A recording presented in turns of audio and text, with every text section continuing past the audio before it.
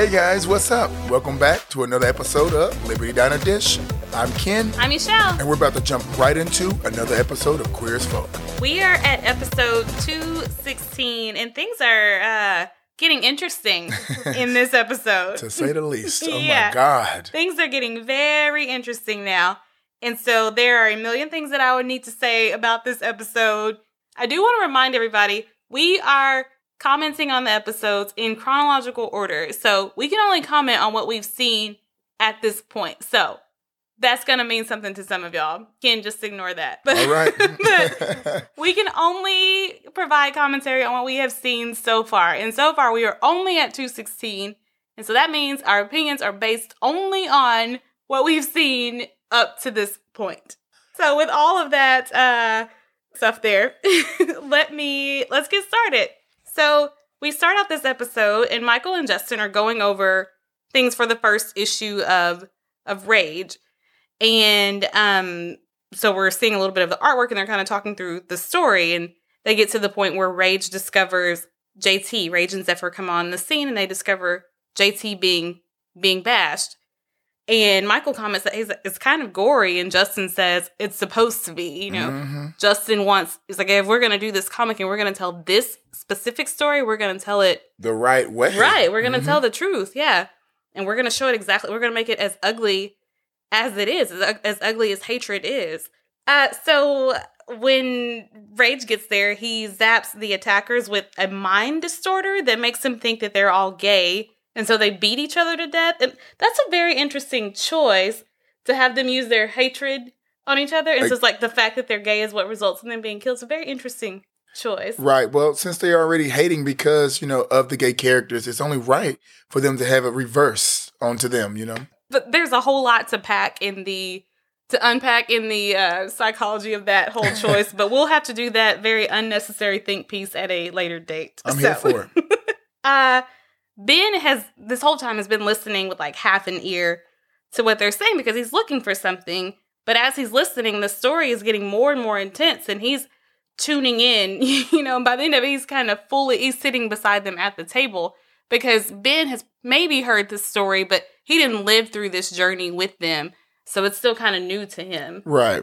And the fact that they're playing it out on a comic, so it's interesting to him. But he also sees that his man and Justin are brave enough to actually tell this story and doing something from their heart. Yeah. And it's the way that they're portraying these characters, because the artwork that Justin is putting together with this is phenomenal. So let's talk about that artwork a little bit. So after Rage rescues JT, he takes him to his lair and he heals him with lots of heavy kissing and deep anal penetration. Ooh-wee. And that is in Justin's drawing. Yeah, it's in great detail. Great detail. Right down to every ab. I want to be in the comic, okay? Write me in as a character, okay? Yeah. I want to be Little Boy Wonder. Yeah, so Rage is out here protecting Gayopolis. I love it. I love that. So like we said, Ben has been looking for something this whole time, and it's his Palm Pilot, which that's early 2000 for, early 2000 version of a smartphone. And Michael intentionally hid it because he's trying to get to his contact list so he can plan a surprise party for him. I thought that was so sweet. No one's planning me no party. My birthday's on Thursday, okay? Like, I want a surprise party. Excuse you, I treated you to a very nice dinner today from did. McDonald's. And I enjoyed every single one of those nuggets, okay? But still, Michael has taken this man's phone and is literally going to go through each and every one of these contacts and going to set up a surprise party. That's so sweet. I love to see Michael in love like this. So we've also found out that Justin and Ben have the same birthday. How clever. And Justin says it's an amazing coincidence that both Michael and Brian are in love with men who share a birthday. Mm-hmm. Now, I spy a comparison game. Exactly. There are no winners when you play the comparison game, by the way. Anyway, because this whole time, Justin is observing how they are moving around each other, like little jokes and light kisses, and they're going to share homemade pad thai, and then they're going to watch a movie. And Justin's like, well, no, I can't stay. Brian and I are going to go to Babylon. The usual. Because they all know it, yeah. Over at Babylon, Ted, Brian, and Justin are taking shots, and I think Justin's brought up the issue that him and Ben share a birthday. And Brian being Brian. Yeah, it's like, yeah, you two and a million other people. Ted asks Brian how he plans to celebrate Justin's 19th birthday. And he says he's not, which is kind of funny because remember when Justin turned 18 and it was that episode with Kip Thomas? And Brian's like, oh, well, how do you want to celebrate it? What do you want for your birthday? Right. But I think things were different then, you know. But anyway, Brian says he's not going to celebrate it. And he says he doesn't see the point in making a big deal about birthdays. The only thing worth celebrating is achievement. That's so whack. And let's go back to last year. Yes, Brian wanted to celebrate because it wasn't so real to him. He was curving Justin. It was a plaything. It was a toy. It was fun and new. Now, Justin's not going anywhere. Justin's here to stay. And I think it scares Brian. Although they haven't put any labels on anything, if he celebrates or does something romantic for Justin, it puts him in the boyfriend realm. And I think that terrifies him. You know, It makes him feel like he's losing his touch. He's not going to be the Brian Kenny that everybody wants him to be. And I think this kind of gets revealed more as the episode goes on. But I think as soon as a relationship starts getting like more and more real and more intense and more intimate, that's when, for some people, I'm definitely one of these people, like, I am horrible at relationships because I've been ghosting people since before that was even a term. Oh, Lord. But anyway, I apologize, but that's just, Anyway, but I think, for some people, once it starts getting more real like that, that's when people kind of quit moving toward it, quit investing in it. Right. And we'll even go so far as to create drama and create issues and problems as a defense mechanism so that you never really have to fully give yourself to it. Exactly. Because usually it is out of fear. But Ted brings up the fact that he threw a surprise party for Michael last year. Yep. And that puts Justin in an awkward spot, But he doesn't want to be embarrassed in front of Ted. He doesn't want to be shamed by Brian. So he just agrees with what Brian says. Like, oh, I agree with what Brian said. It's silly and sentimental. But it's clear that he doesn't mean it. It's written all over his face. Exactly. And I feel like he shouldn't have to censor himself for Brian. Mm-hmm. Like you are too young and you got too much to offer for you to be censoring yourself on your birthday because your boyfriend feels a certain type of way. Yeah. And he's been doing that more often. Yeah. And now I want to make it clear, Brian's not telling him to do that. No, he's not. Brian's not expecting him to do that, but Justin has been doing that more lately. Justin feels he has to, I feel like he went through a phase where he wasn't. In early season 1, he was kind of our wide-eyed Justin, but then he kind of started to morph into Brian. But then he didn't always just roll over so easily like this. Right. Well, this whole season, we've seen Justin trying to push Brian into I'm not going to say put a title on it, but hey, we're here. Something more solid or something with better boundaries. Exactly. And that's what, their rules helped establish that. And that's something that they both agreed to. But Justin's just at a very weird spot this season. Right. He is. I mean, well, he's been through a lot. Yeah. And he doesn't want to lose him. And I bet he feels if he goes against it or pushes too much against the grain, Brian can easily just, Brian has that, it's a million of you out there, right. I'll just get another one. Although he doesn't even know, trust me, Brian is feeling you, Justin. He is feeling you. Yes, he would say he could get a million of you, but baby, you're irreplaceable. Yeah, he didn't want another you. Mm-hmm. So anyway, it's just, things are interesting.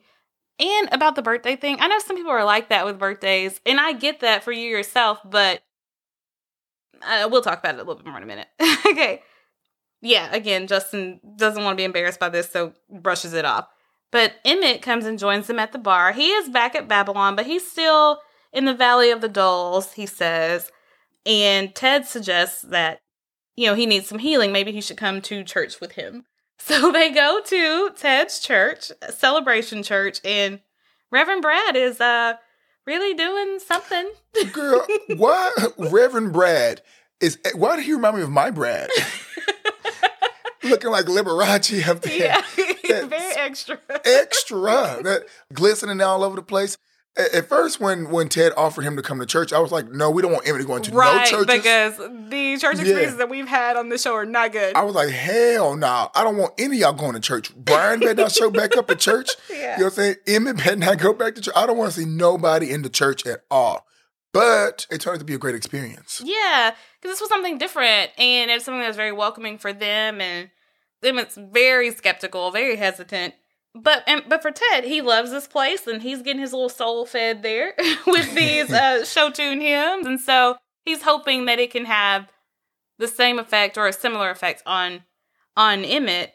But Ted gets a little something out of this service also. He meets a little something cute. Ted was in his element, okay? He was feeling every song. He was looking cute. Yeah. And he didn't have to approach the dude. The dude just shared his book with him. Mm-hmm. And not only did he help Emmett, because by the end of that, Emmett was smiling, happy, singing. He was, kind of getting back to himself. Mm-hmm. And not only that, I mean, Ted had somebody very nice on his arm, So I was like, okay, come on through, Ted. I'm proud of you. Yeah, so after the service, Ted and this guy, who his name is Luke, they are cleaning up and doing a little get-to-know-you session. And Luke teaches kids. He volunteers for the gay youth support line. He trains for the AIDS run. He's like Mother Teresa. And seriously. Yeah, and he does all this charity work. And so he asks Ted, well, okay, what do you do?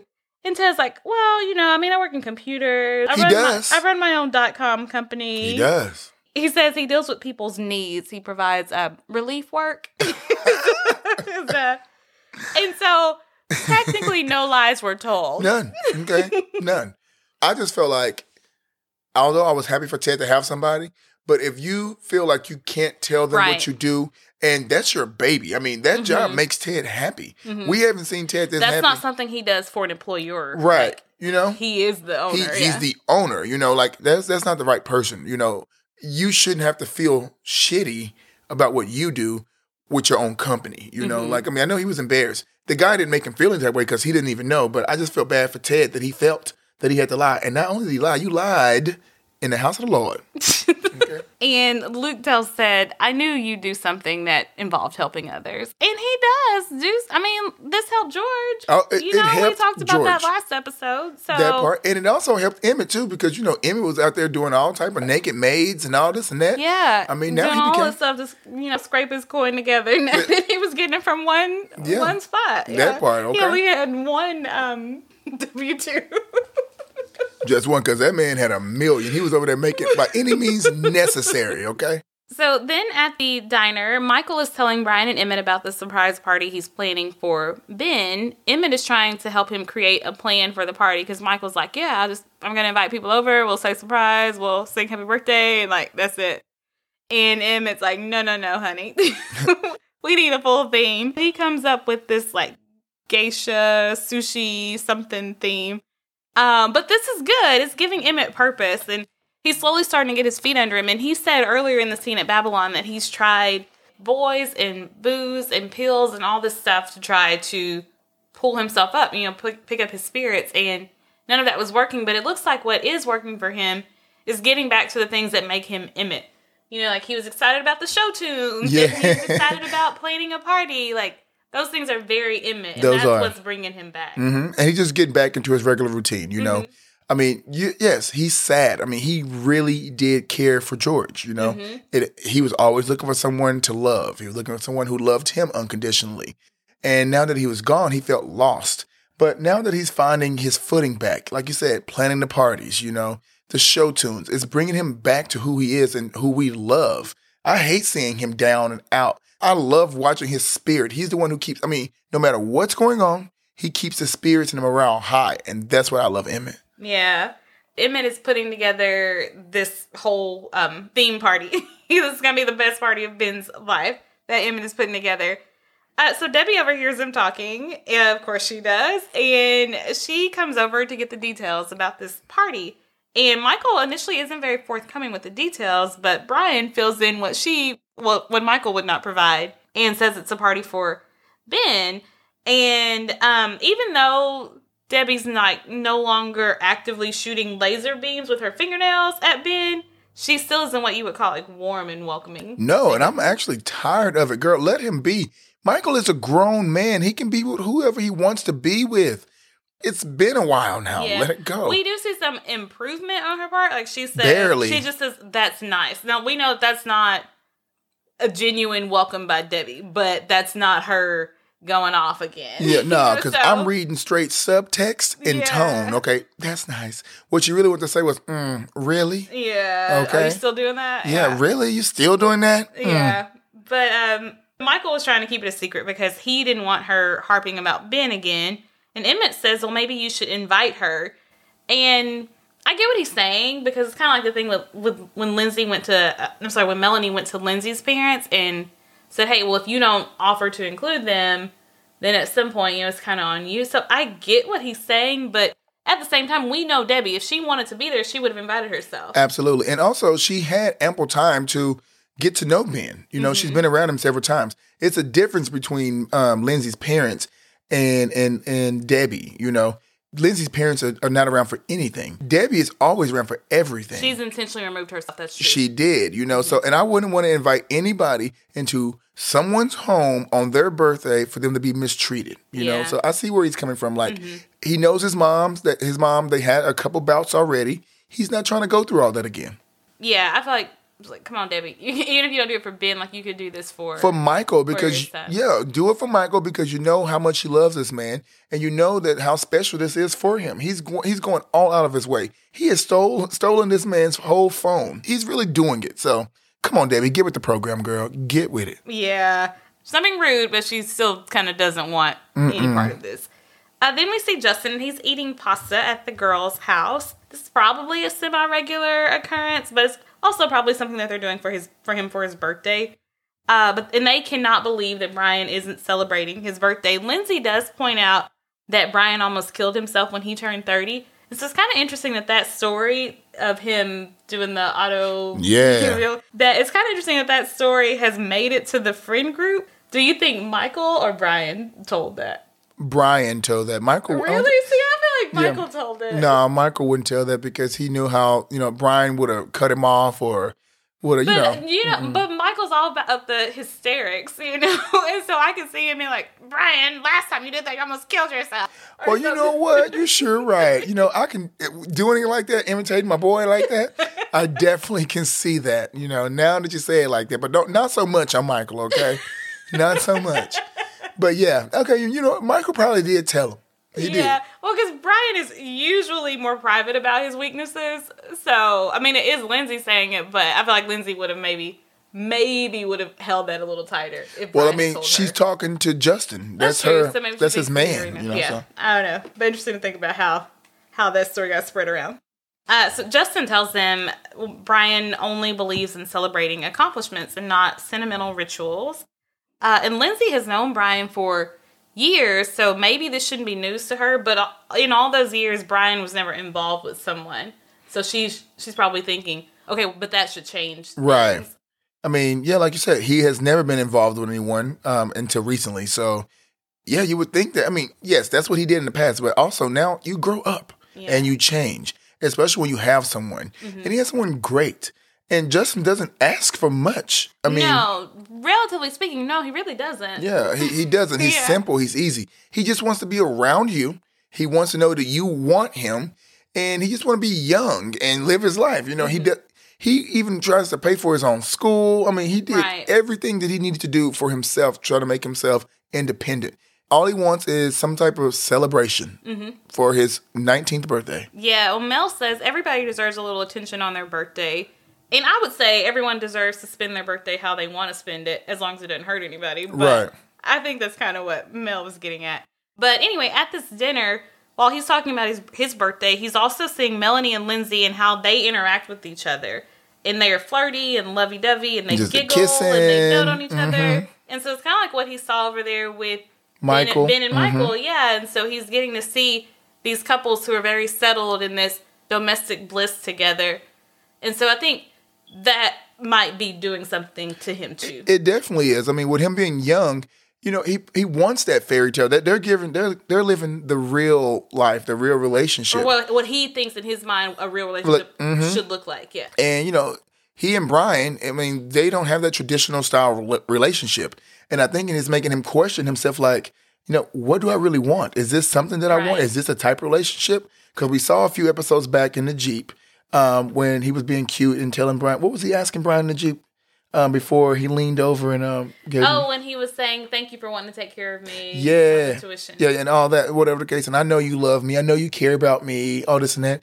You can see, like, he just wants Brian to say, I love you. And then when a couple episodes back too as well, when he was like, let's just go home. Let's just go home. Just you and I, we don't need anybody. Let's go home. Mm-hmm. He wants that traditional relationship. Yeah, and I don't think he needs it every day, but I think that, but he is also, he's always going to, well, I say always, I don't know. But right now, it makes sense that there's something in him that still longs for that traditional looking relationship, because that's what he would have grown up seeing. Even though we know things weren't perfect in the Taylor home, well, in the WASP world, you try to project perfection. And so he's used to seeing, even if not his own parents, and the friends of his parents project that. And he had some very romanticized ideas about relationships. And so I think it makes sense for him to be a little bit more slanted that way. Absolutely. I agree. Mm-hmm. So Melanie and Lindsay will refuse to let his birthday go uncelebrated, and they offer to celebrate it with him. Well, Justin hates parties, and that's probably because he's used to boring, pretentious country club affairs, and he never really had a whole gang of friends his age anyway, so that makes sense that he hates parties. Lindsay suggests that they go to a violin recital. Now, Justin is not into classical music, but Melanie says he needs to expose himself to something other than the Thumpa Thumpa at Babylon. True. And supposedly this genius violin player is supposed to be really cute, so... Oh, but that lights Justin. That lights his eyes up when he hears that. Well, now maybe. Yeah, exactly. Like I know a little Beethoven. You know, I think I do. I know a little something. Mozart, So Michael and Ben are out walking to their respective destinations, but they're walking together, and they're going through the plans for celebrating Ben's birthday. Ben wants something very low key, just the two of them, and Michael pretends to be going along with that. Yeah, I mean, I'm still happy for Michael. I am. I'm very happy for Michael. Because I ain't no way I could have kept that. I'm not good at keeping secrets. I'm not good at planning surprise parties because I just want to make sure everything's right. What do you like? What do you want? Who do you want to be? I just couldn't do it. But Michael's going along with it. I mean, I love it. Yeah. Now, Michael has some flowers in his hand here that he bought from a street vendor. We're just going to put a pin in that for right now. I don't know what he's doing with those flowers because I don't know who's giving them to. But anyway, we're putting a pin in that for right now. They run into one of Ben's friends named Paul, and Paul says, "Oh, I heard that you were seeing someone." And we find out that Paul and Ben were together about 5 years ago, and he's the one who infected Ben. And Michael is very shocked by this, that he could even hug him on the street, because they gave each other a very warm and friendly greeting. He called him babe, I think, or baby. The guy Paul called Ben. Yeah, and the way he was just looking in his eyes, still starry eyes, still in love. Well, because even when they walked off, you saw he did a look back. Yeah, he did the look. I was like, okay, he wants your man, Michael. Yeah. Okay, he's like, oh, I heard you with someone. Who's telling you I was with somebody? Okay, we ain't been together in 5 years. Boy, bag, give me 50 feet. So anyway, Michael is taken aback by it, and Ben tells Michael that he's already forgiven him. He's like, hey, I've moved past it. I've forgiven him. Now, side note here, so that means Ben would have been positive when he and Brian hooked up at the white party. Yeah. But knowing Brian, he's always safe. Yeah, he's always safe because Brian knows that there's a risk with everybody. Right. Because even Ben says, well, hey, Paul didn't know at the time. And he said, I should have been safer. Yeah, and I should have been more safe. Yeah. And I love that he took accountability for that. So, it probably took a while for him to get to that point where he took that accountability. Right. But yeah. But he did, though. So, I mean, big ups to him because he still could be in that blame game. I mean, I just did it right now. You know, so he still could be in that blame game, but it takes two to tango. And like you said, he could have been safer. So yeah, but that says, I guess it says something for Brian, because not only did he initially not disclose, which we didn't necessarily agree with, but he didn't disclose that he and Ben had hooked up, but he also didn't disclose that because Ben probably disclosed it to him. The status, to him. I would think that Ben has started doing that by that point. I mean, Ben is a stand-up guy, so I believe he definitely would have, told his partners, hey, this is my status, you can either take it or leave it, you know? Yeah. So over at the gym, Michael is telling Ted and Emmett about this, telling them about how they ran into Paul, and he says, oh, he must be perfect because how else could Ben forgive him? And then Michael says, well, Ben has freed himself from the emotional baggage the rest of us carry around. I still got mine, but my bags are designer. For real, girl. I get mine too, and stuffed, okay? Yeah. Emmett suggests that maybe it's the power of show tunes. Maybe that's what's worked for Ben. And of course, this turns the conversation to to Ted's church and to Ted and Luke. Mm-hmm. And Ted is already sold on him, which no surprise, it's Ted. I mean, he runs head first. Thirsty self. Yeah. He don't get any play. Yes, anybody that shows him some attention, he is going to be the first thing on it. I know, yeah. Bless him. He tells them how great Luke is, and he's this amazing guy, and he's so charitable, and he does all this great stuff. And then they say, well, what does he think of you? And Ted says, well, he thinks I run a relief organization. Well, I mean, like we said before, he does, but I'm right there with the friends. Like, why would you tell him? Mm-hmm. Why? Will you just be truthful and tell him who you are, you know? Yeah. The porn industry, that could be a major red flag for a lot of people, you know? Like, so you need to be upfront when you tell people. If I told Brad that's what I did, you know, I guarantee you he and I would not have been together. Not that he's a prude, but he's not. For some people, it just doesn't work for them. Yeah, it does not work. You know, that's a hard industry anyway. And you have to be very secure in yourself. To even date someone. It's long hours. You're around people that could tempt you. You know, you're constantly around sex. The whole porn industry, that's a little deep. Yeah, you know? it's a big ask for some people. Yes. Yeah. Not for everybody, but for some people. But can we talk about Emmett's workout moves and Girl, how questionable? I question their effectiveness. He was working his obliques. I mean, for cardio, but he was getting it. Okay. Well, I'm glad to see he was back, but. Emmett, that's why I love you, okay? Because that's how I'll be working out. Come train me, okay? He was doing jazz hands, ab workouts. I mean, he was what's it called? J-set. And he was a J-set, a little, I don't know what he was doing, but I loved every bit of it. We had our old Emmett back. The way he had the hands going up and then so dainty down, down, working his obliques. I was like, okay, babe, come through. The high knees. The high knees. Mm-hmm. So Michael and Emmett are listening to Ted try to justify his deception, kind of, or omission with Luke. And at the end of it, Emmett's just like, okay, well, you date your saints. I'll stick to the sinners. I think it's basically like, I'd rather be around people that I can be my true self with. Yeah. So Melanie and Lindsay are at the loft to collect Justin, and they are harassing Brian for not celebrating Justin's birthday. Like, can't you at least get him a cake? And then Brian's just like not trying to hear any of it. Justin comes out in his new sport coat that his mom bought for him for his birthday. Good old Jennifer. And Brian says he's, trying to work his tie. And Brian says, didn't your dad ever teach you to tie a tie? And I love Justin's response. He says, no, he's too busy kicking me out. And then quite literally kicking your ass. Okay. Yeah. But so Justin went to private school and wore a uniform with a tie every day, so he probably knows how to tie. It was a clip-on. It could have been a clip-on. It was a clip-on. But even if it wasn't, maybe he just knew how to do a passable knot. And he wanted, or maybe he was acting like he didn't, so Brian can come give him some attention from his girls. I definitely feel like Brian used the insult as an opening to get his hands on Justin. Right. Mm-hmm. Yeah. Because he goes over to put on the tie. But he also says, when he's over there, he says, well, my dad didn't teach me to tie one either. He was too busy regretting the day I was born. And I think there's a little bit more insight into why Brian feels the way he feels about birthdays. Right. Usually the excitement over them is drilled into you when you're a kid.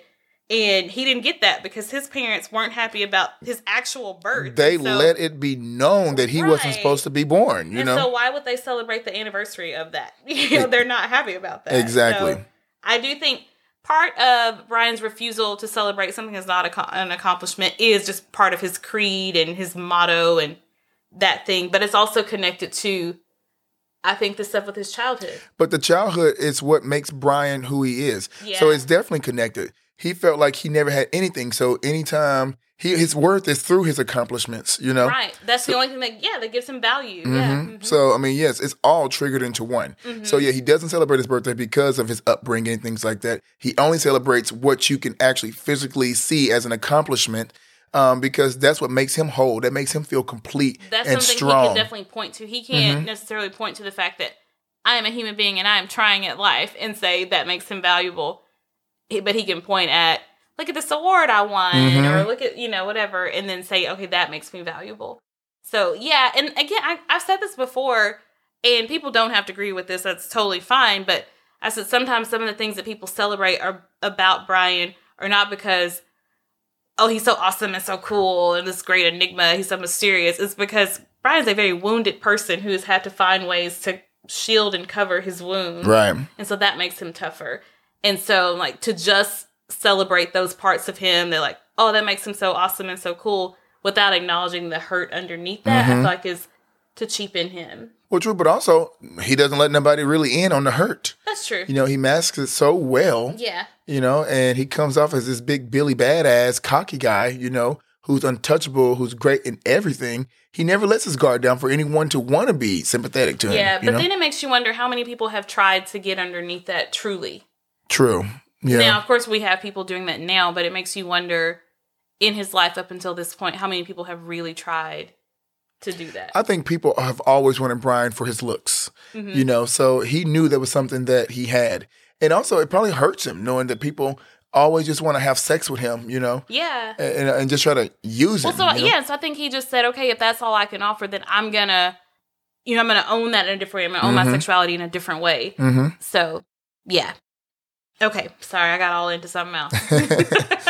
So while Brian is tying Justin's tie, I think Justin is waiting for something. He's waiting for him to change his mind or for a happy birthday, or maybe Brian had a surprise plan this whole time. I think he's just waiting and like, because that look in his eyes. Any minute, yeah. But nope, nothing. And I feel bad for Justin. Not gonna say like, oh, poor Justin. Yeah, no. I just wanted him to win. Like, I was just like Justin. I was waiting like, okay, Brian about to pull out a Rolex. He about to pull out like, because Brian's all about the grand gesture. Yeah. So, we're waiting. I was like, he has something special. I was going to this, but now he's fixing to send y'all off. He may not be there, but he's gonna send y'all off somewhere nice and something great. But and he was looking sexy too. So Brian was looking sexy, just normal in a white t-shirt. But Justin was dressed to the nines. He was snazzy. So I was like, okay, yeah, he about to do something. You tying this tie for this boy. You look at him deep in his eyes. He's looking at you. I know. In front of the girls, he's like trying to find a way to not make it sexual, but to have some type of physical contact with him. And he's using the tie as the, the excuse or whatever. He does comment that this isn't the birthday suit I'd like to see you in. And, part of that's just Brian being Brian. But I think he wanted to, have this moment in close proximity. And so this is him being able to kind of straddle that fence, which he does sometimes. Like, he's not going to go and do the sentimental thing that everybody's telling him he has to do. I do think that that's wrong. Like, you don't tell somebody what they have to do. No, not at all. So anyway, I think he's like straddling that line, being able to be close to him and that sort of thing. But I think to Justin, that comment adds some insult to injury. I just want to touch, no one has told Brian what to do. They were just telling him that, hey, this is Justin's day and maybe you should try to make it because you do love this man. So you should try to make it for him because what you're doing is about what you do. Oh, I don't celebrate birthdays. Bro, it's not about you today. Yeah. Yeah, and this is a polarizing thing in the Queer as Folk fandom. Definitely with this episode and then, kind of with Brian's character in general, because it is this weird thing of, I know that that's who you are. You can say this is what you do and what you don't do, but it's like, but when you're in a relationship with somebody, you compromise. You compromise, or you can choose to compromise or you can choose not to. But there's always consequences when you... Exactly. When you choose not to, there are consequences with that. And as long as you're willing to accept those, then that's what it is. But we'll get into that some more in a minute. So this whole episode, like, so far in this episode, the comments and glances from their friends, like from Ted and even from Michael and kind of from Ben, definitely from Lindsay and Melanie, it's kind of suggested that the routine that Brian and Justin are into is like, y'all go to Babylon, they have sex, like, okay, what else is there to you go back to Babylon. Their relationship? And I'm not saying that that's true, but that's what some of their friends are. They're leaving it open for a person to draw that conclusion. I think some of the issues, like, they don't see it. Like, there are other things that happen with them, but it's not necessarily done in public. So before they leave, Brian gives Justin a kiss on the forehead, and then he sends him off. So I think, like I said, I think he's trying to find a way to be included without having to be included. Right. But Lindsay cannot let it go. So she tells Melanie and Justin, oh, you guys go on ahead. I'll be right there. And she tells Brian, which I do agree with part of this, isn't it an accomplishment that he's alive and well? And I'm kind of giving her 3 snaps. Yeah, for real. Honey, it is. Because when they were in that parking lot, there was no guarantee that Justin would see the next day, let alone his birthday. And he has had a million setbacks since his last birthday. And I would think that all of those warrant a little celebration. Absolutely. So I definitely, Lindsay and I, we got a rocky relationship when it comes to Lindsay and Brian. Yeah. Same. But she was spot on with that, At least if you're not going to ever celebrate another one of his birthdays, celebrate this one. He had a terrible year. You do have something to celebrate, that he actually made it. There and were, he's back, legitimate accomplishments. Yeah, he's back to normal. He got into school, He was going to quit school because he couldn't even draw the same anymore. But he continued to go through. When he got almost dropped out, when he almost got kicked out of school for tuition, he picked up jobs to do that. This boy has been out here grinding and trying. Yes, you do have things to celebrate. Yeah. Don't say you're celebrating his birthday, then just say you're celebrating his life. Yeah, or just pick one of those things. Like, well, we're going to celebrate the fact that y'all are doing this Rage project or whatever, But so at the loft, Brian is blasting his music, and I think it's because he doesn't want to be questioned about this. I think he probably turned it up the minute Lindsay and Melanie walked in because he didn't want to be questioned about this. He said he didn't celebrate birthdays, and he is sticking to his very Ayn Rand assertion that the only accomplishment is worth being celebrated, and that is that. I think he doesn't want to deal with his or anyone else's questions or comments on this issue. Brian has done a lot of shifting and adjusting lately, but I think he's going to dig in his heels here. I also want to say that I totally get and agree that you shouldn't force or guilt Brian into doing anything he doesn't want to do, or even telling him what something should look like, even if it's something that the rest of the gang thinks that Justin deserves, because you don't want to get into a habit of operating out of obligation based on someone else's projected expectations, True, but we also know that in the past, you sometimes have to guide Brian down that road. Yeah. Because, he's going to be stuck in his ways. But until someone steps up and says something, he doesn't do it. Debbie had to get him together once. Now, he's always going to do it the Brian Kenny way. Mm-hmm. But, sometimes you have to, kind of... Sometimes you do have to, encourage him to revisit an issue. Mm-hmm. Yeah. But, yeah, they're a little pushy with their revisit stuff. Pushy, yeah. And also, stay in your own lane. It's not your business. This is my man. That's exactly... And we're going to talk about that. But... And the other thing is what you said, none of this stuff means that there isn't a cost associated to not accommodating someone's wants or needs. Mm-hmm. But you are free to choose if you want to pay that cost or not. Right. When Lindsay leaves, Brian gets back to his work, but then we see him thinking about it. Because like we said, sometimes he has to be encouraged to revisit an issue. So we see him, he's thinking about it. Maybe I should consider this one more time.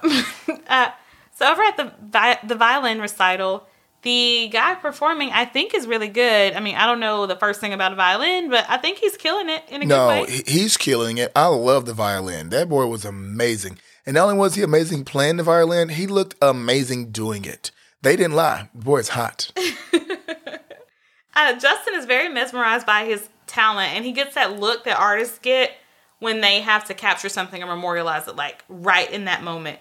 And so he's inspired by him, and he wants to draw him, and so he pulls out his program and he starts, drawing him on it.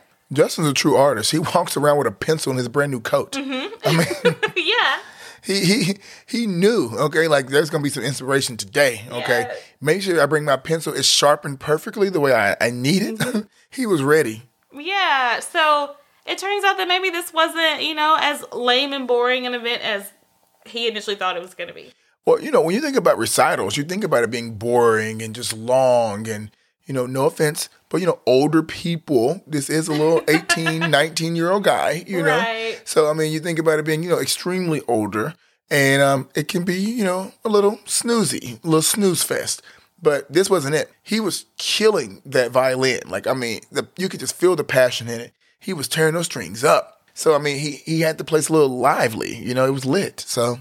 Yeah. Justin was having a good old time. So then Uncle Vic has found his ensemble from the Winter Drag Ball in '89. He is going to loan it to Emmett for his hostess outfit. And so we find out Michael has invited Uncle Vic to the party, but he still hasn't invited Debbie. She comes in as Vic and Michael are talking, and then she's like, "What party are you talking about? What are you talking about?" And Vic says, "The party for Ben." And Michael invites her, but it's just kind of you can come if you want to. That was perfect, though. It goes back to he knows how his mom is. He's going to invite her, but he knows, like, you can come, like, the door's open for you, but when you come, don't bring the shits, okay? Yeah. Like, this is not for you. It's his day. Very come correct or don't come at all. Or don't come at all. Yeah. She pretends that she has movie plans with her friends Rosie, which is funny later. But Debbie ain't got no friends other than Jennifer Taylor. Yep. Her whole life is the diner and her family and maybe her P-Flag group, but I don't think they hang out like that. No, just the boys. So Michael leaves after giving a kind of half-hearted invitation. And according to Vic, Debbie hasn't spoken to Rosie in 12 years. And I'm like, okay, Debbie, you are just a liar now. Mm-hmm. Okay, this whole season you've been lying. You lied about the boys' daddy. Okay, both of them. Okay, you made Davina. You made her lie? Like, come on now. Yeah. Like, girl, now you over here lying about Rosie. The truth is not in Debbie this season. Not this season, girl. Yeah. Well, and she tells Vic, I agreed to tolerate it, not endorse it. And unfortunately, that's a lot of that's their stance on things. And they think that that's sufficient, that's enough. Some people, that's all they can get to, but that's really not ideal. Yeah, I mean, well, I guess we do have to respect it, though. You know? No. Because she said she's not going to disrespect him anymore because she was rough. She was really, really rough. I want her to love him because he really is a great guy.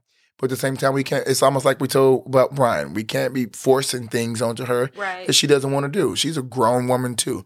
And she's going to love her son, and she wants the best for him. She just doesn't think that he's a good fit. Yeah. Well, Vic tells her, despite all of her fears and her predictions, they both seem to be doing fine. And so he's like, look, at the end of the day, just be a sport, make your kid happy. Best words Vic could have ever said. Yeah, I think Vic knows Debbie. He knows if I redirect this to make it about Michael and not about Ben, like, that's the way to appeal to her. Mm-hmm. She'll do anything for Michael. Mm-hmm. Back at the recital, Melanie and Lindsay are teeing up this violin player for Justin. Like, oh, he was so great, and he is cute. And as they're talking about him, Justin already has all the facts. He has memorized the whole program. Exactly, and they're mesmerized, But Justin got that look in his eye, like when he has that I'm going to get you, I'm going to talk to you, there's nothing you can stop, no one can stop me. He had that look in his eye. Mm-hmm. Yeah, so he goes over to congratulate the guy, and the guy says to him, well, the way you were staring at me was very distracting, though not in a bad way. And I think Justin is a little bit unsure how to take him initially, but then he picks up on the quick wit. And the flirt, yep. Yeah, yeah, and the little hint of flirtiness. And so then he starts to enjoy their banter. Right. But also, I mean, I wonder if Justin picked up on, like, well, clearly you was watching me too. Yeah. Like, you were watching me too. Oh, he definitely did. Mm-hmm. But they have this art connection. They both understand what it's like to be compelled and consumed by their craft. Ethan recognizes him from around the school. Of course he does. Who could forget that face? That ass. Just saying. Yeah, he loves to see him coming in going. Yep. But this isn't the first time. But this is the first time that they've officially met. Melanie and Lindsay are not subtle at all, lingering there in the background. Mm-mm. But some good old aunties. Yeah. So Justin says, my friends brought me here for my birthday. And so Ethan gives him one of his CDs as a birthday gift. And here's a stranger giving him a gift for his birthday, making a very nice gesture. And your man, my own man, can't even do that. Mm-hmm. Okay. Anyway, Ethan is called away, but it's clear that they both enjoyed that chat. Yeah, they did. I mean, Justin left like, wow, that linger look. He almost did what Paul did. The look back, the little walk slow. Ted and Luke are engaging in a mutual exchange of charitable services. That was a hot scene. For one, it was like one of those Brian and Justin. So I just knew that was Brian in that bed. I'm like, okay, you can't get this boy a birthday party, but you laid up with some dude? Like, I was ready to... I did set you up when we were watching You that. did. I was like, pause, who do you think this is in the bed? I was ready to jump through and snatch his ass, okay? But when I realized it was Ted, I was so happy. Yeah. God, Ted, finally you got you a piece because I was ragging your ass a couple weeks ago. So I'm glad you finally got you a little piece. Yeah. And they're having a grand old time with one another. Luke says, you're so nice, so sincere, so honest, and you're someone I can trust. And Ted is like, probably time to come clean. Well, I'm glad he did, though. I mean, he has a great conscience, and I'm glad he told him everything. Mm-hmm. So he tells them that he runs a porn site, and then Ted's already expecting to be let down. It kind of goes back to what Brian was saying before. Like, before you even go out there, you already expect to land on your face. Because he's like, I guess we should get dressed now, after he tells him. And the guy's like, no, wait, hold on. Mm-hmm. You know, it's okay. He says, you know, I've even been on a couple myself. And now he wasn't on the site as a actor. Is that what you would call them? I mean, entertainer. Okay. He wasn't on the site as an entertainer, but he says, like, he's watched a few. Right. So, yeah, he's telling him he's not bothered. He's not bothered by this. So, it's like, no, we're good. We can continue on. And I was like, okay, Ted, now he's a keeper, okay? He teaches the kids. He goes to church. You know what I'm saying? Y'all have great sex. He looks good. Y'all make a great couple. And you're honest with him now. Keep him, for sure. Yeah.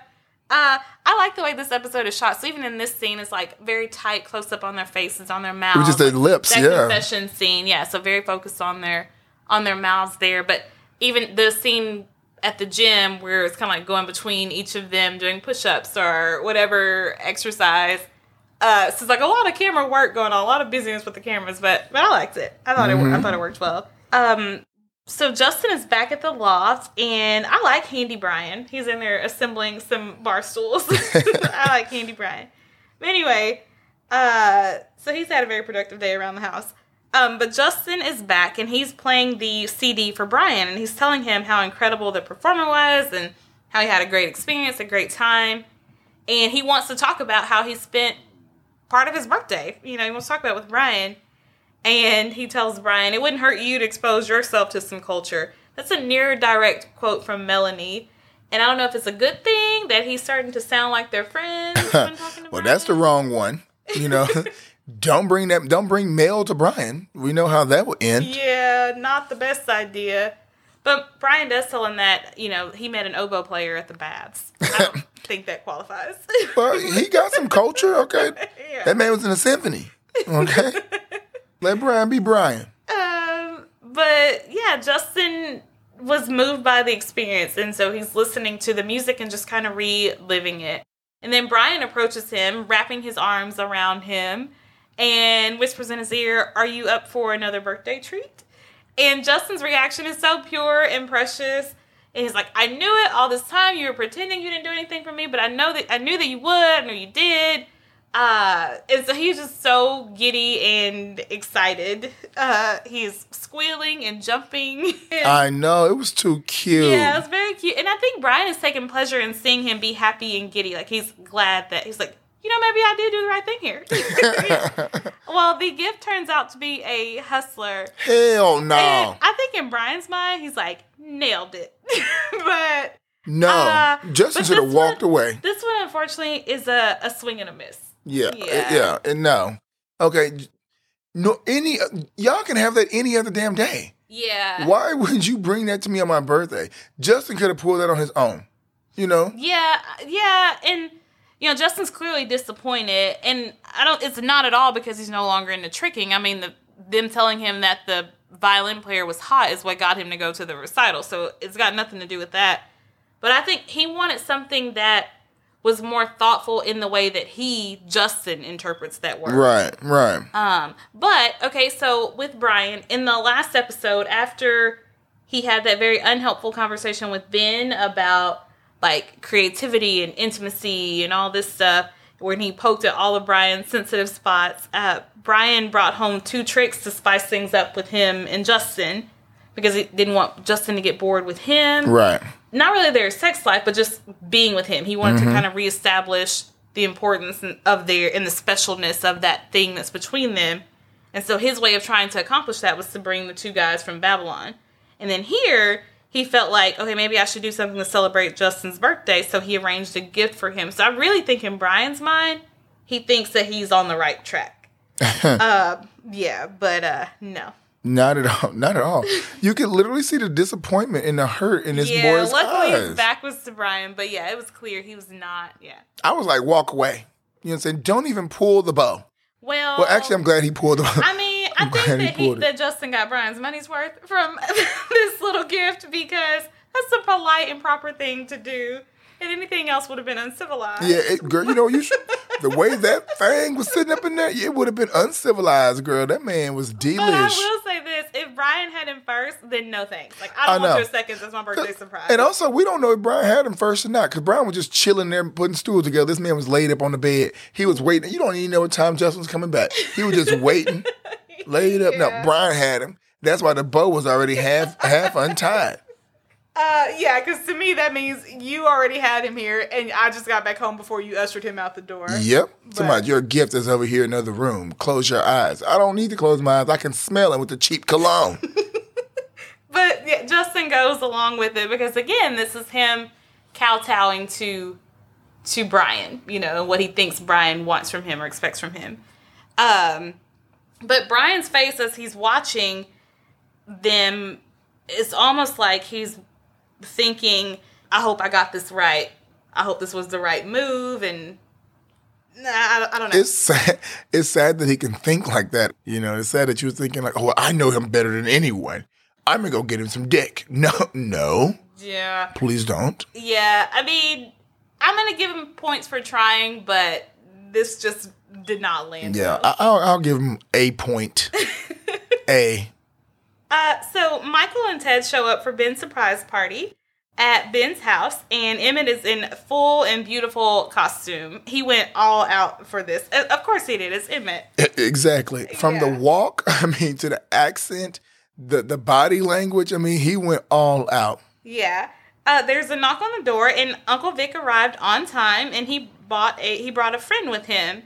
And it turns out Rosie had to cancel their plans, and Debbie was free all of a sudden, so she could come with them. And she basically tells Michael, as long as he's good to you, then the least I can do is show up and say happy birthday. That made my night. Yeah. Mm-hmm. So Melanie and Lindsay are there, and they are chatting with Luke. They're telling him how much Ted adores him and talks about him. And they're like, oh, you must be so great because if you can put up with what he does. You're so open-minded about Ted's porn site. Girl, the girls are messy as hell. Meddling. They just got their relationship kinda together, and now they've got advice for everybody. Everybody, and you just met this guy. Like, damn, how you even know Ted even told him yet? Mm-hmm. Oh, maybe he told him a little bit. You going deep. For one, you telling him the things he's disclosing to you, which I know you're trying to build up your friend or whatever the case. But damn, you kind of made him sound hella thirsty. Yeah. And then two, you just told all his business about his job. And the way you described it, it wasn't in the best light. It's like the guy was going to have to fight for Ted's attention. Yeah, because they made it... even Emmett comes over because he saw some tea being spilled, and he was like, Girl, they dropped the tea. They didn't spill shit. It was all over the floor. But so he goes over, and bless his southern heart, he doesn't help anything either. And he's like, oh, yeah, his whole life is porn. He eats, sleeps, and drinks porn. It's a 24/7 thing, and excuse all of them because there's more to Ted than that. Now, porn does take up a very significant portion of the pie chart. There are a few slivers of other things. Yes, absolutely. But he still has more to him than that. Yeah. Okay? They gave him no credit. Yeah, there's something interesting that goes on in this episode. So there are a lot of assumptions being made about how people must be based on how they react to things. It's like you have Michael saying, oh, Paul must be perfect because Ben forgave him for infecting him. And then Melanie and Lindsay, Luke must be great because he can put up with Ted in his porn site. And it's just kind of interesting what they're doing, projecting things onto people in this episode.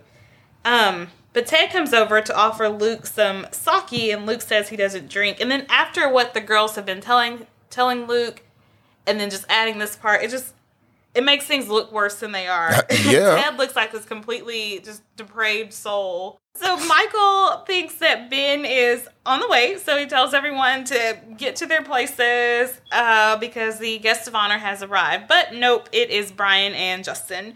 And they were late because Brian says they were having their own celebration. And when he says that, Justin's face is like, sure, let's call it that. Right. I feel it's a little messed up that you breaking his board at somebody else's birthday party. Yeah. Y'all should be on some fancy dinner, doing something. Boy, you are rich. The only thing that you did with him today was take him to Ben's surprise birthday party for your best friend, Michael. Yeah, exactly. The one you threw a party for last year. But you brought him some ass, and then you're taking him to somebody else's birthday party that's on his day.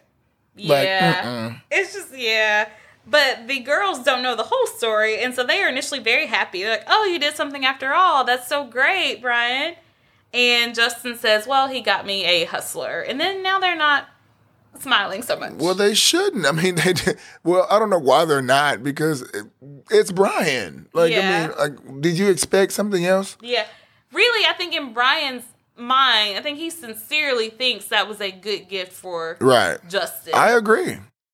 Surely he knows that wasn't the best gift, but I think he thinks, oh, that was a valid, Yeah. valid gift. And he would think, and you know what? I wonder if Brian got to experience some of that with him, because he didn't. So maybe if he did, if Brian went in and they did a threesome, then that was selfish, because he didn't get that for Justin. He got it from It himself. seems like he stood off. Oh, well, I hope so.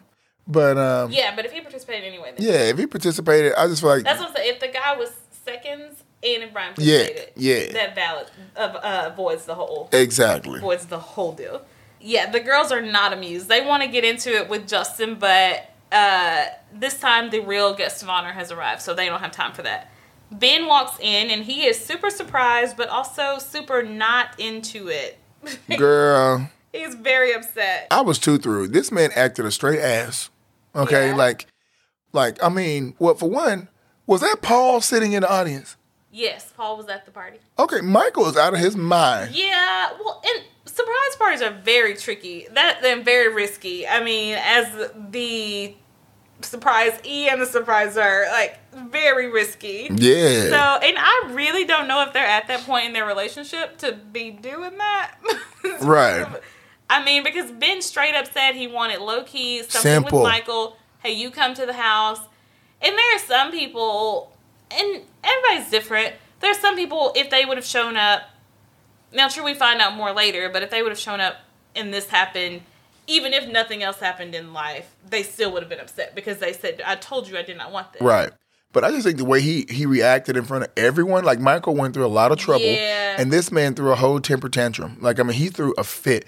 And he kicked everyone out. He was speaking, it wasn't like, Michael, let me talk to you outside for a minute. Exactly. It was like right in the middle of the party. And Debbie was there, you know. Everybody was there. Debbie was there. They're all trying to celebrate your life, you know, because Michael loves you and it's your birthday. They want to bring in, you know, and celebrate with you. And you come through the door like a raging bull and you go crazy. And like, I want everyone out of my house in 5 minutes, you know, get out. All my friends. He even shaded them. He was like, all your friends are here. he was scoffed at him. Yeah. And he was like, yeah, right. friends? Yeah, Like, looking these aren't my directly friends. at Paul. I know. Yeah. But yeah, my thing is like, do not embarrass me in front of my friends and my Yeah. family. Like, pull me into the hall. Pull do me not to embarrass the me. hall. Or yourself in front of my friends and family. I'm happy for Michael, though. Michael held himself very well because I Yeah, would have, 'cause- yeah. girl, I would have returned it back to him. Yeah. But I mean, a couple things. So Ben does ask, well, how did you get all of their information to invite my friends? And he tells them, well, I had your Palm Pilot. Well, at this point, Michael has had it for days, and that might have been a little extreme, Michael. And he should have gave it back. I mean, bro, all you need Yeah. to do was copy the damn numbers. Call them in one day. Right. Call them in one day and then put the phone under Get the it bed. overnight. Get Yeah. that stuff overnight, and then put it back in the morning. Yeah, all you do I mean, is you like, don't keep it for days. you do not. I mean, this man, how you know he wasn't going to go out and spend another hundreds of thousands of dollars Yeah. on his damn phone, you well, know? it's clear he lives by it. I mean, I remember It was a Palm day Pilot planner. was- So, because he said, like, hey, I'm not really sure what time I'll be home because I don't have my Palm Pilot, but I think it's this time. So, I get that Michael was trying to do a good thing, but I don't know. Both Michael and Brian are just on the wrong side of right with their gestures toward their significant Right, others right. this episode. But I like that Michael went above and beyond. Yeah. I mean, planning at a party like this size is difficult, you know? But yeah, Ben is basically like, y'all ain't gotta go home, but you gotta get the heck up out of here. Yeah. And that does not help his case with Debbie, because she gathers her belongings and Quick. says, and this is the guy who's good for my son. In that Now, moment, I agree with her. context, Debbie. But in that moment, yeah. Yeah, in that moment, I agreed with her. But like you said, later on, we find out something. We find out why. Yeah. So, but yeah, all she needed to see was him act up like that. She was waiting for that one blow up, that one moment to say, "I told you so. I knew I Yeah, was she right. was This is looking why I for didn't that like told you him." so, yeah. But yeah, like you said, Ben should have pulled him into the hallway and had a little discussion with him, but that didn't happen. So instead, we get Michael storming down the streets with Brian barely trying to keep up behind him. And he's listening, but he's not coming to Michael's defense, and he's not jumping all over Ben, which we would kind of almost expect him to do because Michael's his best friend and he always defends him. But this tells you that Brian doesn't necessarily agree with what Michael is saying. Michael is clearly embarrassed and upset. And he had Ben up on a pedestal, and Ben came crashing down in very glorious fashion. Mm-hmm. And Michael's like, okay, well, what did I do? What did I do besides throw him a party? And initially, Brian doesn't want to respond. But then Michael presses him to, and he says, you want too much. You expect too much. And when your hero disappoints you, your poor heart gets crushed. Which Do you believe that? In some ways, because what Michael said before that, he didn't see Ben as... It sounds crazy, but he didn't see him as human. He did think he was this perfect person and above all the baggage that other humans carry, and he had no issues and no hang-ups. And so Brian's saying, well, now that you've met the real guy, now your heart's crushed. You know, No, hell no. My thing is, how do you want too much? Okay, like, he don't want too much and expect too much. I don't think Michael expects enough. Michael has been chasing your dog ass for all these damn years. He doesn't want too much at all. He just wants someone to treat him right and love him. What Ben did was unacceptable. Yes, he could have said, Michael, I simply told you I wanted something simple. You did this too much. I am not here for this. I'm not having a good day.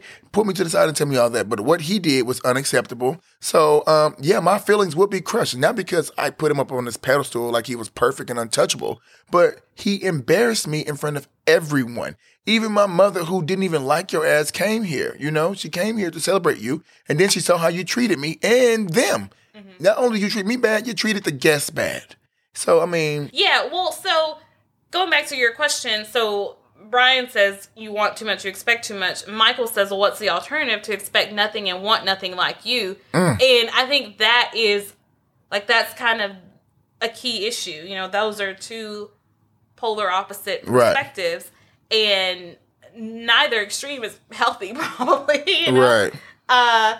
It shouldn't be that you have people up on this unrealistic pedestal and you have these unrealistic expectations for people, but I don't necessarily think it's healthy to expect nothing from anyone. Now, true, you can say, well, if I never expect them to do anything, I can't ever be disappointed. Right. But then you never fully give yourself to a friendship or a relationship. So I think both of them have their drawbacks. Both perspectives have their drawbacks. So Ted is at his studio, and he's very much in his element. Things are going well. You know, all his little people are performing well. And Luke shows up, and that, I can already tell you, is not a good idea because there are men who are half and 3/4 naked everywhere in various stages of activity. All you hear is just sounds, girl. They're getting it on. Yeah, and I think it's just to know that it happens is one thing, but to actually be in the place that it happens and to see Ted and to see all the people and to hear all the sounds, I think is just too much for Luke to take. But, and also, he saw how happy Ted was at work, you know? Right, yeah. Like, I mean, like, Ted was in his element.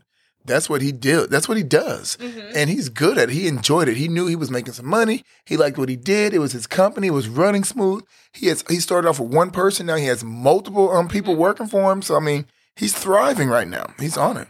Yeah. And so Luke, while he's there, he's like, you know, I thought I could do this, but I can't. And so he came to tell Ted that he thinks that they're moving too fast. He said it's too late for that. Yeah, he said he tried to tell himself it was just a job, but he can't get past it. Well, Ted offers to give it all up, which he would definitely regret if he did that. And Luke says, you shouldn't have to give up doing what you love. It's not your problem, it's mine. And I do appreciate his honesty there, saying, hey, you can live your life how you want to live your life, but that doesn't jive with how I want to live mine. Right. And so, unfortunately, that's going to cost them the relationship. And Ted has no choice but to accept it, but he's definitely hurt. Girl, those shirts we made was perfect. Yeah, poor Ted. Poor Ted. I mean, this man cannot catch a break. You know, I sometimes think Ted gets love blindness. He goes into things too quickly sometimes, or he gives too much of it.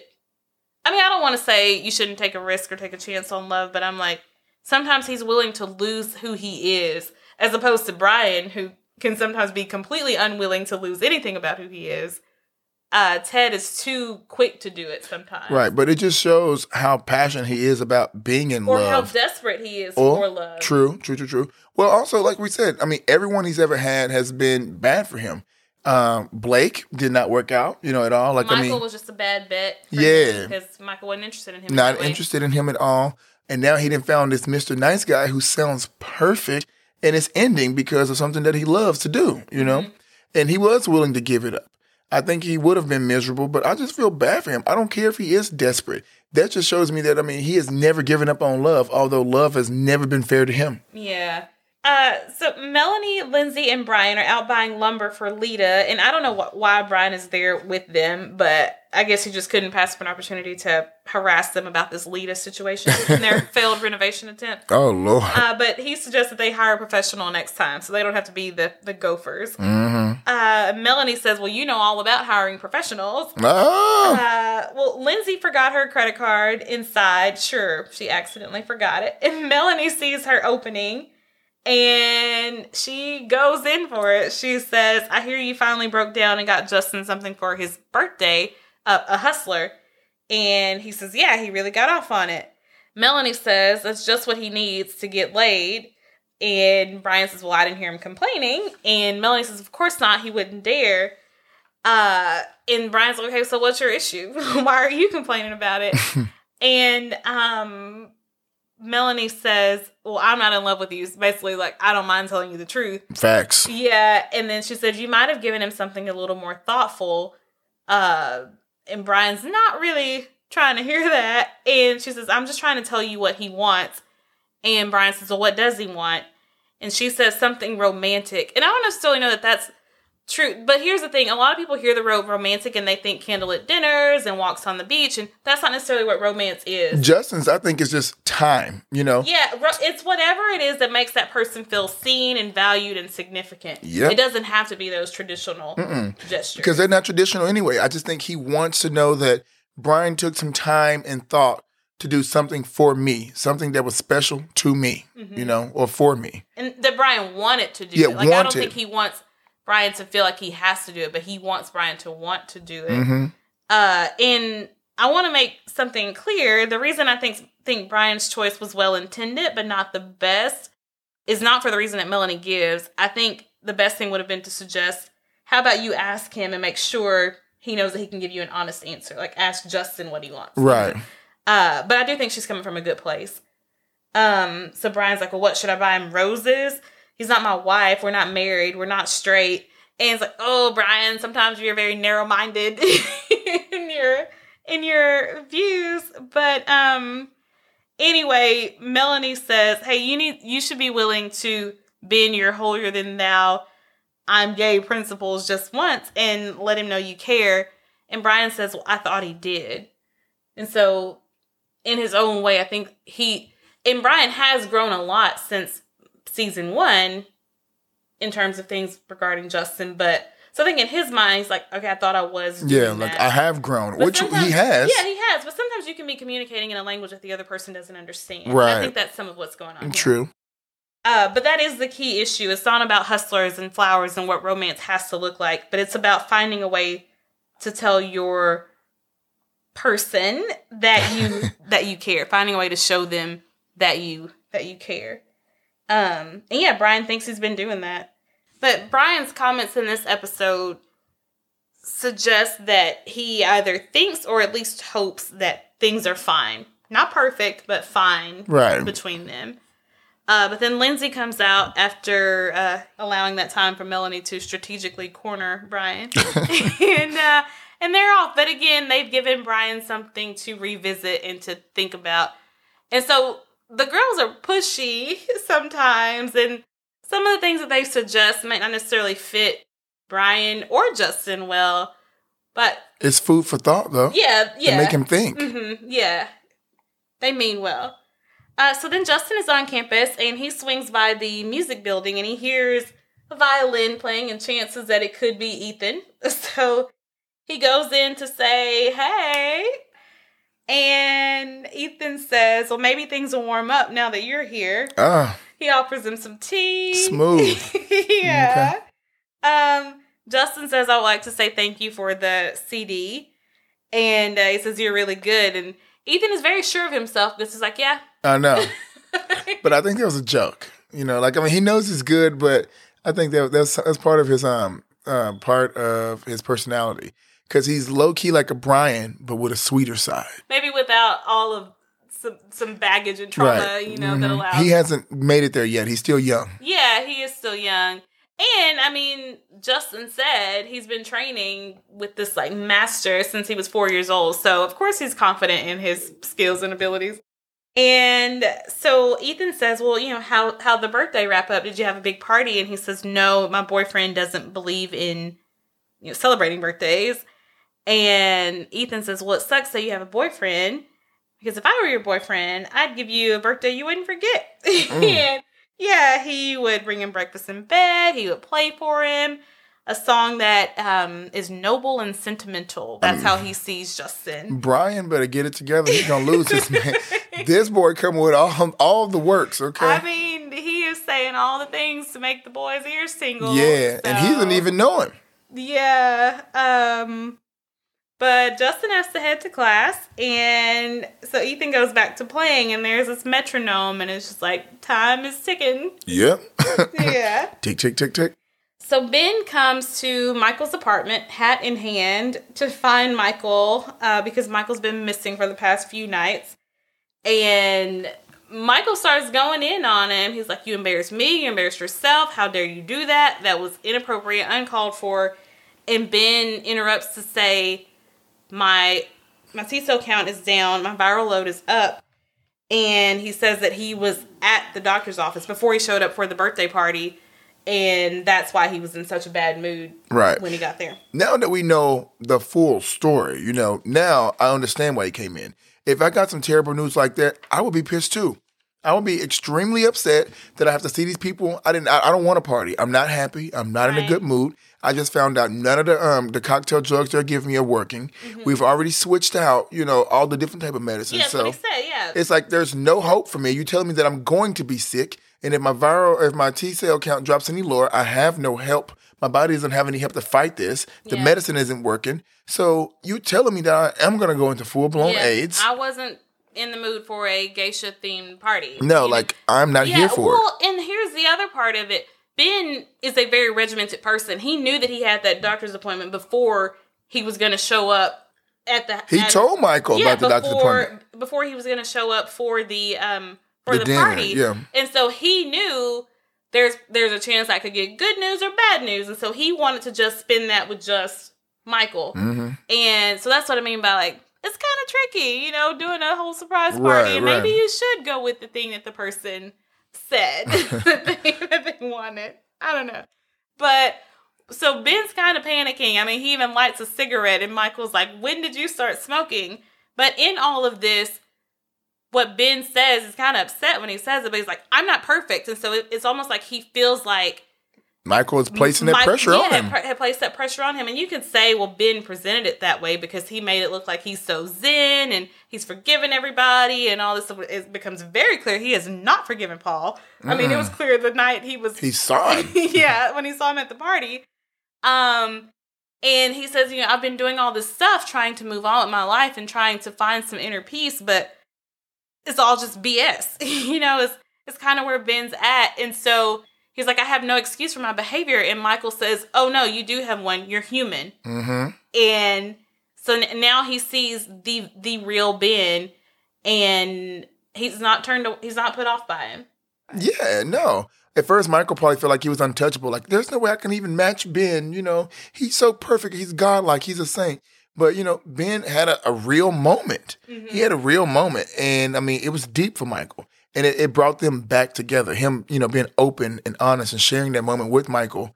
I mean, it started off rocky from, the birthday party. But once Ben came clean and told him what he was going through, it allowed Michael to come in and save the day and save him, let him know, hey, I'm here for you. You are human. Yeah, it kind of leveled the playing field. It did. That's what it did. Mm-hmm. It leveled the playing field. Yeah.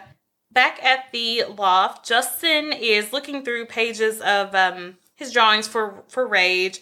And at the bottom of the stack, he gets to Ethan's CD. And so before we talk about that, so I think the bashing adds a different layer to their relationship, because it's almost like, I feel like there could, I'm not saying that there are, but there could be a lot of things tied up into that. There could be like, well, I have to stay with Brian because he saved my life. And I'm always going to be that Justin, the Justin associated with the bashing with Brian. And we're even solidifying that and putting it, we're going to mass produce it. So everybody's going to know that story. And so that's who I'm going to be. And that's, and so I feel like it colors things in a weird way in their relationship. It definitely brought them closer in some ways, but then there's some other things that maybe aren't so great. Anyway, but so he plays the CD for the 7th time, because he had played it 6 times already. And he's dancing. He's in a chair, and it seems like he's doing like a waltz or something. But my thing is, you're playing that music again. I feel like that's on your mind. This man definitely got some things on his mind. This man has told you that if you were my man, I would have cooked you breakfast. I would have played you a song, and then I would have gave you the best sex of your life. So I'm thinking, y'all are both young, you know what you want, and you're settling for something that you don't get. You better watch out, Brian. You're going to lose your man. I thought you were going to lose him this episode. I kept saying it. Yeah. But he didn't. But. Well, I think Justin's definitely at a place where he's just kind of looking at things. And whereas maybe before he wouldn't look and see, okay, what is collecting and what dust is collecting in this corner, or what thing is over here that I'm trying to hide or not pay attention to. And so I think he's starting to, we even got hints of that in the last episode and some before that, but he's definitely starting to do that. Mm-hmm. The things that he ignored before about himself and their relationship and what he wants and what he's getting. I think he's like, maybe I should talk about revisiting. Right. Maybe I should revisit some of that stuff. Then we get to, I like to call this Flower Gate. We see Brian, and he's headed home, and he passes a street vendor who is selling roses, and Brian has a dozen in his hand, and he is considering them. And he's thinking through it, and the vendor cuts in and interrupts him, and he's like, those are nice. Want me to wrap them up for you? And Brian's just kind of thinking about it. Well, he says, no, thank you. He puts them back. He doesn't get them. And I know some people are kind of split on this issue. There are some people who say he should have bought them, and some people who say, no, stick to who you are. You don't have to change. You don't have to compromise. Stop making it about Brian. It's about Justin. You don't have to compromise. Bro, do something nice. The same way you was begging this boy to have to work in a club, you want to give him all this money to make him go to school. You can't buy no damn flowers on his birthday. Like, get the hell up out of here. Yeah, well, and for me, it's not even about the flowers. It's I don't care what you did. But clearly, he was looking for some kind of reassurance. Yes. And so it didn't have to be flowers like everybody else said, like people would expect. There was the one episode where when Dr. David Cameron was still in the picture, and then they said, oh, that's a sign of like the relationship becoming very real when they buy you flowers. Mm-hmm. And so anyway, that might have been, playing in the back of his mind. So it didn't have to be flowers. It could have been... It's anything. Anything. I mean, he could have, hey, let's order some Chinese food and sit down and watch a movie, or whatever would have worked for Justin. As long as he had his man and some alone time, he would have been good. And I get it. It's like, no, Brian doesn't have to do anything. But if you want to be in a relationship with the person, I feel like you gotta find a way to be in a relationship with the person. It sure does. I mean... The only way it's going to work. I mean, come on now. Yeah, and so I hear all the arguments against, and I'm not saying that one gesture would have saved the day, or saved the episode or whatever. But I just, yeah. No, I agree. I don't think it would have saved the day, but it would have reassured Justin, like, hey, you do care for me, and you did listen to me, or whoever else was telling you. And Justin might have just laughed about it, because Justin's allergic to flowers anyway. Right. And so he would have just like laughed it off, like, oh, Brian, thank you for trying. But he would have seen what Brian was trying to accomplish. I don't think at any point in this episode was Justin saying, Brian better show up here with flowers. Like, right. It's not even about that. But that was just kind of a visual representation of Brian saying, am I going to bend on this? Am I going to compromise? Am I going to change my stance on this? Or am I not going to? Is Justin just going to have to put up with and accept, right, this is who I am. This is what it's like this is what it means to be in a relationship with me.